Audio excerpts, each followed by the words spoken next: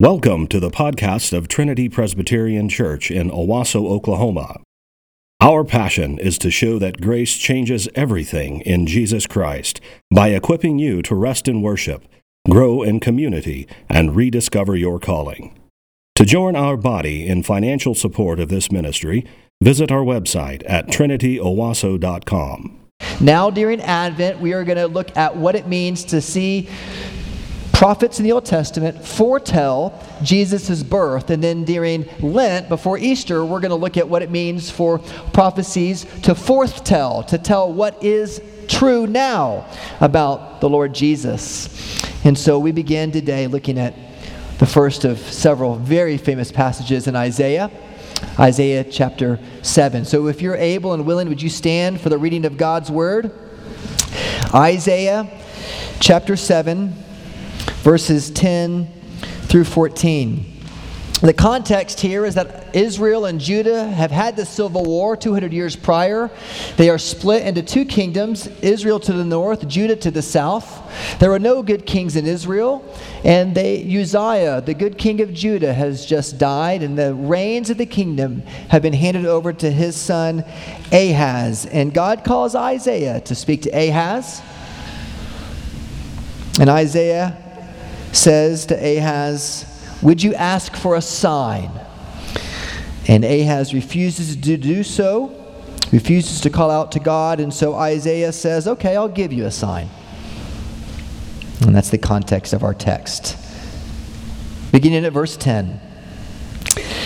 Again, the Lord spoke to Ahaz, "Ask a sign of the Lord your God. Let it be deep as Sheol or high as heaven." But Ahaz said, "I will not ask, and I will not put the Lord to the test." And he said, "Hear then, O house of David, is it too little for you to weary men that you weary my God also? Therefore, the Lord himself will give you a sign. Behold, the virgin shall conceive and bear a son, and shall call his name Emmanuel." The grass withers and the flowers fade, but God's word, friends, stands forever. This is the word of the Lord. Thanks be to God. You may be seated, please. I love birth stories. I love the story of your children's birth. I love to tell birth stories about my own children. One of our family's favorite is when Lauren was pregnant with our third.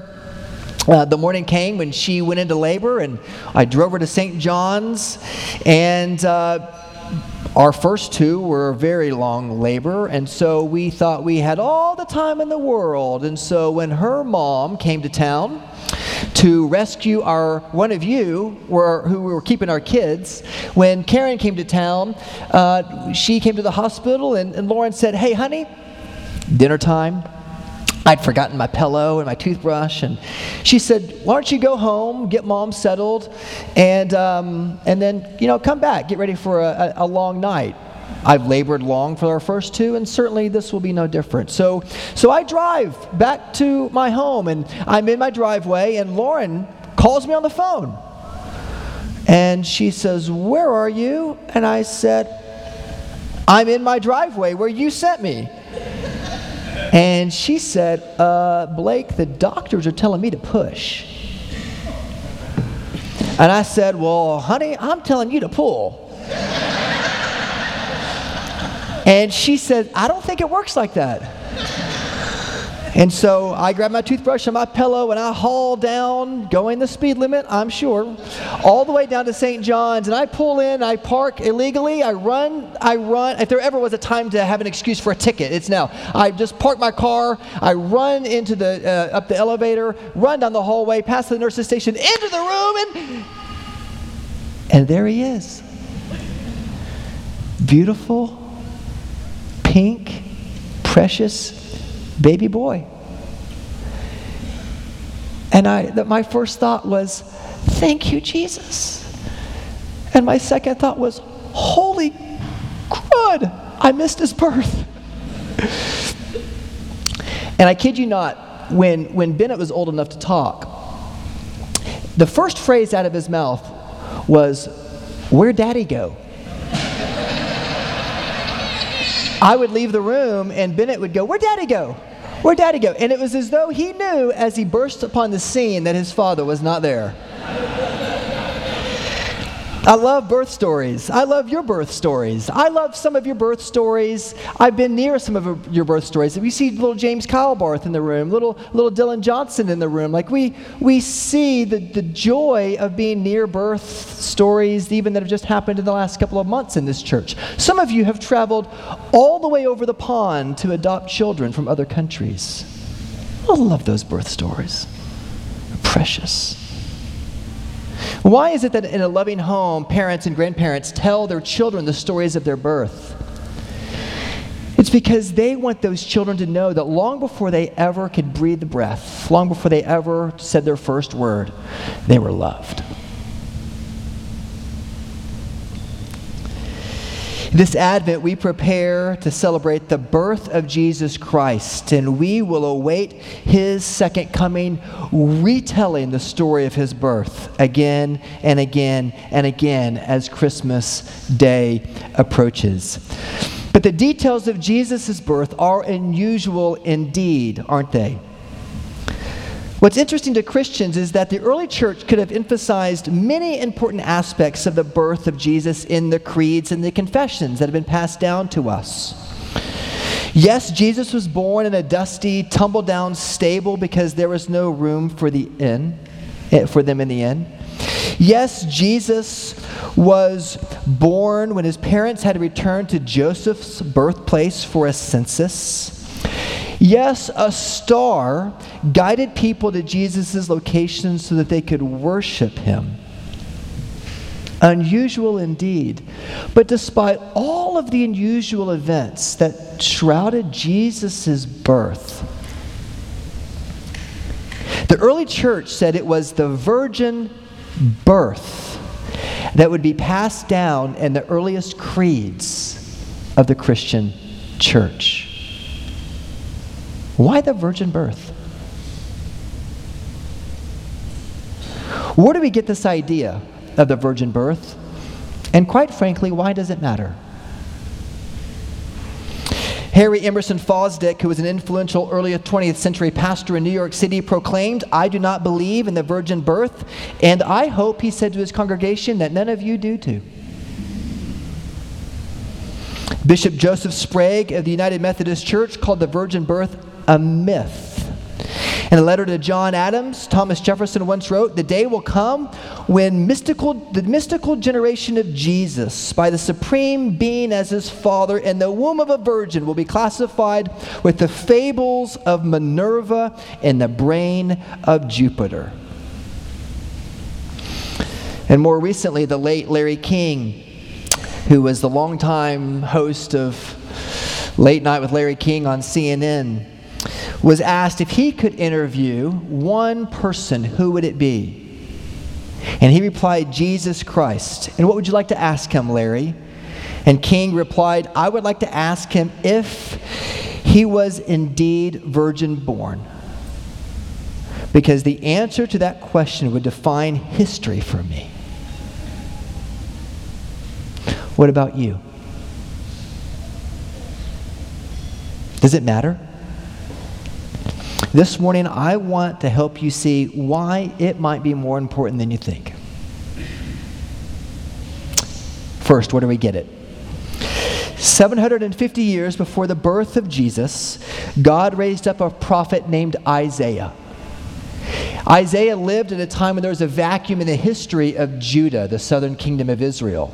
As I mentioned before I read the text, that the kingdom had split by civil war 200 years earlier. And when they split during the civil war, Israel to the north was led by evil kings, and Judah to the south was ruled by a man now named Ahaz, who was the son of Uzziah. And Isaiah came to Ahaz and said, "Ahaz, what a great opportunity you have to call out to the Lord, to ask for a sign from him." And Ahaz said, "I will not do it." And Isaiah responded famously, "If you are not firm in the faith, you will not be firm at all." Isaiah 7:9, the verse just before the text we read this morning. And so Isaiah says, I'll give you a sign from the Lord. Behold, the virgin shall conceive and bear a son, and shall call his name Emmanuel, which means God with us. In the ancient world, the first fulfillment of that prophecy may have well been Ahaz's son, or perhaps Isaiah's son. Commentators are split over what the original fulfillment of that prophecy may have been.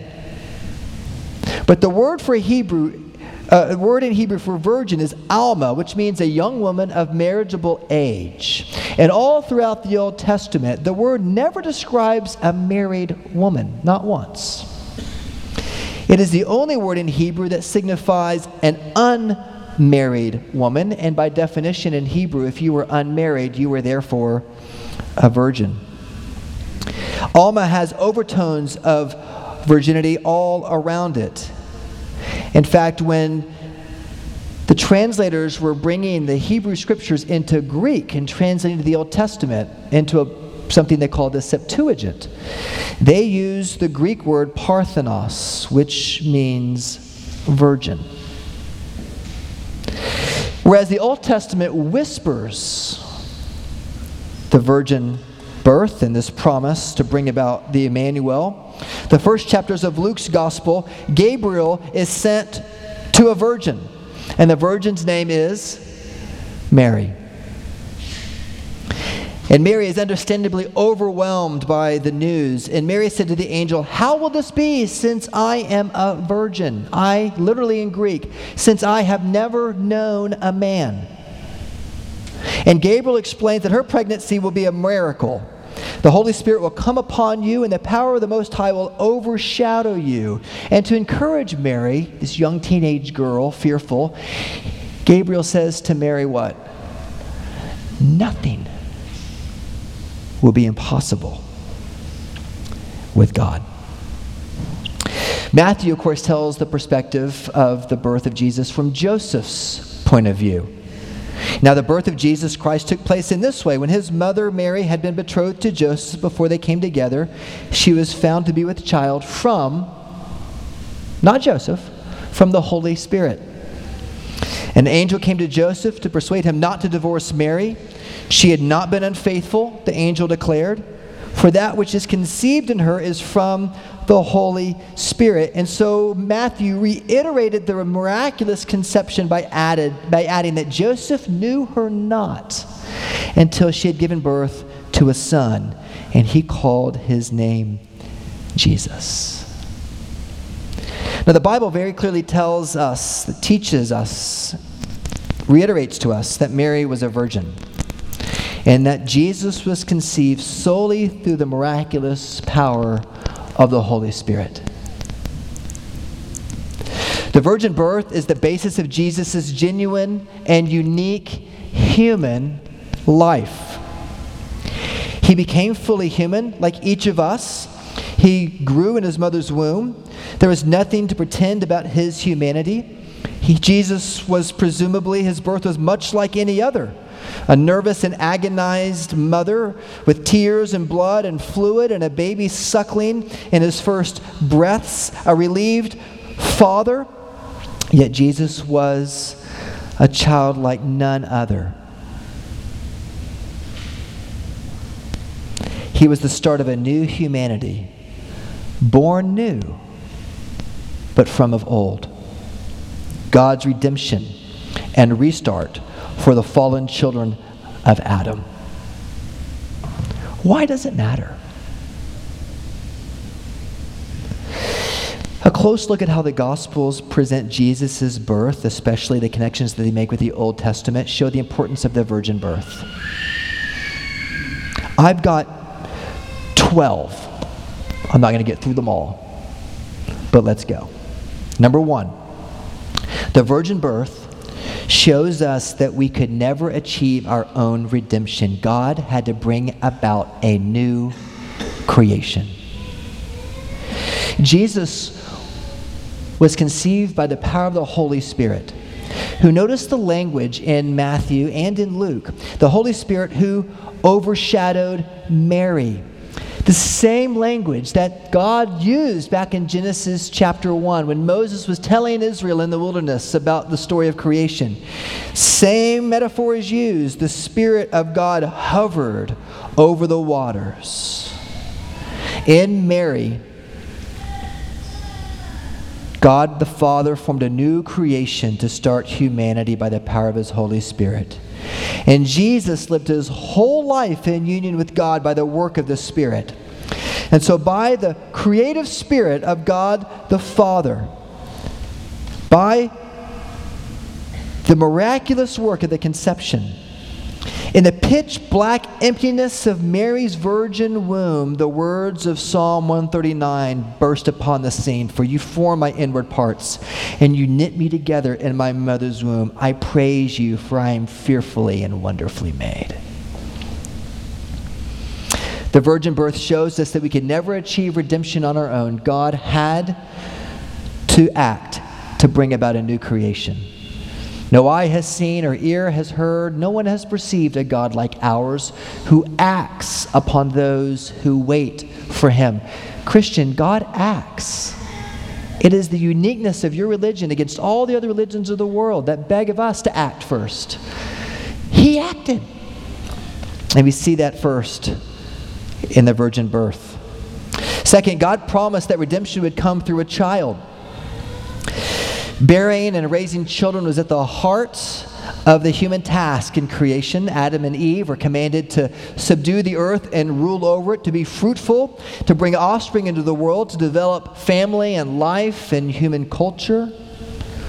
And from the very first of Scripture, the proto-evangelion, the first gospel, comes to us that the offspring of Eve would what? Would crush the serpent's head in Genesis 3:15. The seed will come, the child. And Luke emphasized that in Jesus, like Adam, that He is the Son of God. Luke 1:35 and 3 verse 38. That Jesus is the seed of Abraham. And Luke 3:34. That Jesus is the fulfillment of God's promises to the patriarchs. That He is God's Son and He is the Holy One. Luke 1:35. He is the new Israel. He is also the new Davidic king. Luke 1:27. Matthew presents Jesus' virgin birth as the fulfillment of Isaiah 7:14. Matthew did not have to say this verse. When he's searching for what to say, Matthew pulls into this Isaiah chapter 7 passage. And he says, the virgin will conceive and give birth to a son, and they will call him Emmanuel, as Matthew says in chapter 1, verse 22. And this is an extended prophecy of Isaiah to Ahaz about children. He actually speaks of 3 children in his prophecy with Ahaz in chapter 7 and chapters 8. And these 3 children will bring redemption upon Israel, but they all point to Jesus. He is Emmanuel, God with us. The Bible is full of genealogies all throughout Scripture. But have you ever noticed that when Jesus arrives upon the scene, the long-awaited child, the record of genealogies stop? Why? Because Jesus was the promised redemption through a child. Third, the virgin birth tells us that Jesus is fully man. Jesus had a human mother. Her blood flowed through His veins in the womb. He was born and nursed. He had His diapers changed, and Mary wiped His nose and bathed Him. And this is what is so amazing about the incarnation. That Jesus was as Katie holds little James in her arms, that's what Jesus was like. He was as human as you and I. He became man. He identified with us from the womb, through birth, and through all the normal seasons of life. Jesus went through puberty. Jesus learned what it was like to be a young adult. Jesus grew in stature in favor with God and man. And so he can stand in our place and act as a substitute, and he can die for our sins because he rightfully is able to represent us in every way, fully human. That is good news. Not only that, but fourth, Jesus is fully God. In Matthew chapter 1, verse 32, Gabriel calls out and says, Jesus is the Son of the Most High. He calls Jesus the Son of God. These are divine titles that are given to this baby. Jesus would say later on in John 10 that I and the Father are one. And it made the Sadducees and Pharisees so cotton-picking mad they wanted to stone him on the spot for his blasphemy. But Jesus spoke the truth because he was fully God. He was the exact imprint of his nature, the radiance of God's glory, the author of Hebrews says in Hebrews chapter 1, verse 3. The church fathers regularly argued that the lack of a physical human father meant that the only true father is the one who begets the Son, his heavenly Father. Jesus, when he presents himself at age 12, his parents go back and look for him, and he rebuffs his mother, and he says, Mom, where would you expect me to be but in my Father's house? Because Jesus is God, he can truly save us from the infinite debt that we owe because of our sin. Human to be a sacrifice for us, divine to be able to pay the infinite debt that our sin cost us in the presence of an infinitely beautiful and holy God. That is good news. Fifth, we might say that Jesus is sinless. The Holy Spirit will come upon you, and the power of the Most High will overshadow you. Therefore, the child to be born to you will be called holy. Luke chapter 1 says. The uniqueness of Jesus' birth connects to the fact that he is called holy, that he is set apart, that he is free from the taint of human sin completely. And this uniqueness allows him to rescue us from our sin. If you're here and you're not a Christian, the reason why we worship Jesus is not because he was merely a historical figure, though he was, that he died on a Roman cross, though he did, but he died as a sinless substitute for us. Fully God and fully man. He was born of a virgin. That is, that he had no sinful seed passed through man to him. The second Adam. A perfect representation of what Adam was meant to be before Adam fell in sin in the garden. We are condemned in Adam because of our sin, but we are redeemed in Christ because he is holy and he is free of sin, Romans 5. Isn't that good news? Amen. Now, I've got 12. I've lost count. I think I'm on 6. It is comforting to know. Why is the virgin birth important? It is comforting to know that our big brother Jesus was the adopted son of Joseph, and he can understand us and our kids if you have an adopted child or you are adopted, because Jesus has been there. Do you know that November is National Adoption Awareness Month? And for those of you who are adopted, and those of you who are seeking to adopt, it's comforting to know that our big brother Jesus was also adopted. He was the adopted son of Joseph. And that means that he can understand those who are adopted because he's been where you are. Those of you who had absentee fathers, Jesus felt something of that tension, although we don't know exactly when Jesus' father Joseph passed away. If he was living during his life, we presume he passed away early, but we don't know that. But nevertheless, we do know that Jesus knows what it's like to not live with his biological father. And you know, if you're adopted, the unique opportunities and tensions you live with in the loving embrace of a family who has adopted you. Jesus gets it. In this Advent, I would encourage you to all the more heartily worship him because he gets you. He knows it. Seventh, the virgin birth prepares us for persecution. The teachers of the early church recognized that the virgin birth was key to the gospel, and they included it in the earliest summary of the Christian faith, in what they called the rule of faith, in what we now call the Apostles' Creed, which was developed in the 4th century. When Christians were dying under the hands of Nero and Diocletian in the early church, they had to figure out real quick which doctrines we confess are worth our lives and which were not. What was true and what was false. And so they collected doctrines, and their grandchildren or children heard the stories of their parents and grandparents, and they collected these into a creed that we profess. And the truth is, Jesus was conceived by the Holy Spirit, and he was born of the Virgin Mary.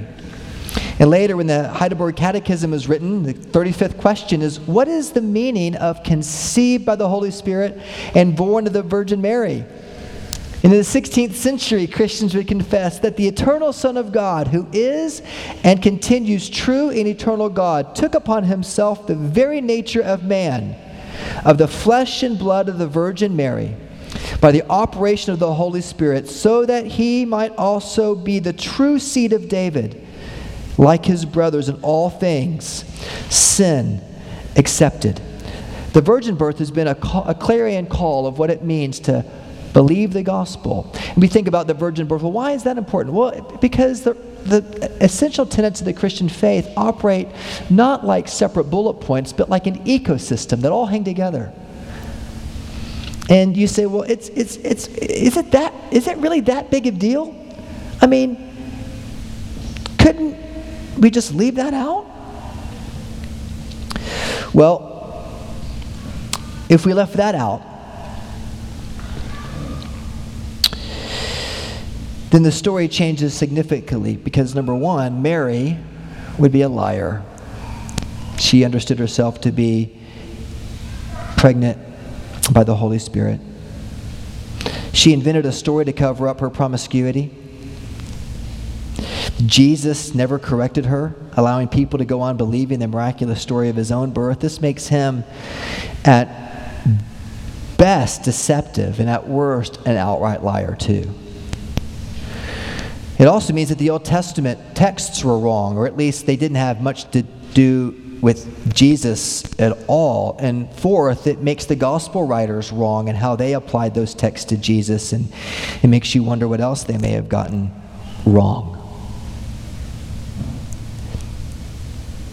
It's a mistake to think that you can section out one doctrine and treat it in total isolation from the rest. Theology is like an ecosystem. It is like a plant or an animal. It grows as a unified whole. It is interwoven. J. Gresham Machen wrote years ago, everyone admits that the Bible represents Jesus as having been conceived by the Holy Spirit and born of the Virgin Mary. The only question is whether in making that representation the Bible is true or false, which is another reason why the virgin birth matters. The virgin birth demands that we examine our highest authority. And if you think the Bible is God's word, it's God's revelation to people, then you cannot deny the miraculous conception of Jesus and countless other miracles in Scripture. And I wonder this Advent, what would you say is the highest authority in your life? Reddit? Twitter? You got your blue check? The way that you manufacture your life on Facebook? How your investments are doing? I mean, what are you going to say to Jesus? What are you going to say to him when he says, welcome? And you say, Jesus, I deserve to get in. Look at my portfolio. What's going to matter, friends, is that Jesus, fully human, fully God, came and he gave his life for you. For some of us, we might be willing to give our life for our country. There are 1.1 million deaths in this country in battle for those who have fought for America. It's astounding, and we are so grateful for those men and women. We might give our life for our children. There's a story of Alfred Vanderbilt, who was the great-great-grandson of the Commodore. And Alfred Vanderbilt made his money in real estate. He inherited what is equivalent of $150 billion from his parents, and he turned that into $300 billion. He invested a lot of that into real estate, but also in horses. And one day he took a boat called the Lusitania across the Pacific. Nope, other way, Atlantic. And he went over to England for an international horse breeding competition. And the Titanic had crashed 3 years earlier. And they thought, well, certainly in this day and age, just at the front of World War I, German U-boats wouldn't mess with a civilian vessel, but they were wrong. And at the very edge of Ireland, the boat that Alfred Vanderbilt was on was struck by a German U-boat and began to sink. And he, of course, was in the first class. He was one of the wealthiest men in America. And he was in the first class, and so he got the life jacket first. And they said, get on, get on, get on. And he could remember, this is only 3 years after the Titanic. And they said that Alfred Vanderbilt, one by one, gave his life jacket every time he was handed one to a child. Get on the boat, get on the boat, get on the boat. And they never found his body. Would you give your life for your children? Of course. What about for a stranger's child that you've never met? That's big time sacrifice. But your Savior came to earth, born of a virgin, left the beauties of his Father and the presence of the Holy Spirit with whom he had enjoyed eternal fellowship eternally. And at a point in time, he took on flesh, born of a woman, born under the law. Just at the right time when lions were going extinct in Western Europe, just at the right time when the Wang Mang dynasty was beginning to transition in China, Jesus was born in the Middle East to a young teenage girl. And you know why he did that? For you. Friends, we ought to love birth stories because Jesus loves yours. And this Advent, I would encourage you to think back upon not only your earthly birth story, but upon your new birth story. And how this one, born of a virgin, who came for you, opened your heart to believe. And if you're not a Christian, we are so glad you're here. But maybe this Christmas, the point of Christmas will dawn on you. And you will find yourself caught up in worshiping this mystery of Jesus, virgin born, in a whole new way. Advent is a season for us to look back upon our new birth in Christ and to grow in joy and gratitude and yet see the tension in our hearts of how we are yet unfinished, and look through Christmas and all the gifts and all the sales and all the traffic to the time when Jesus is going to come again to make everything new, and he's going to redeem you fully. He's going to do it. And one of the signs that he's going to do it is in Isaiah chapter 7. Lo, there will be one who is born of a virgin, and he will be Emmanuel, God with us. Indeed. Thank you for listening to our podcast. If you would like more information or would like to help support the local body of Trinity, please visit our website at trinityowasso.com.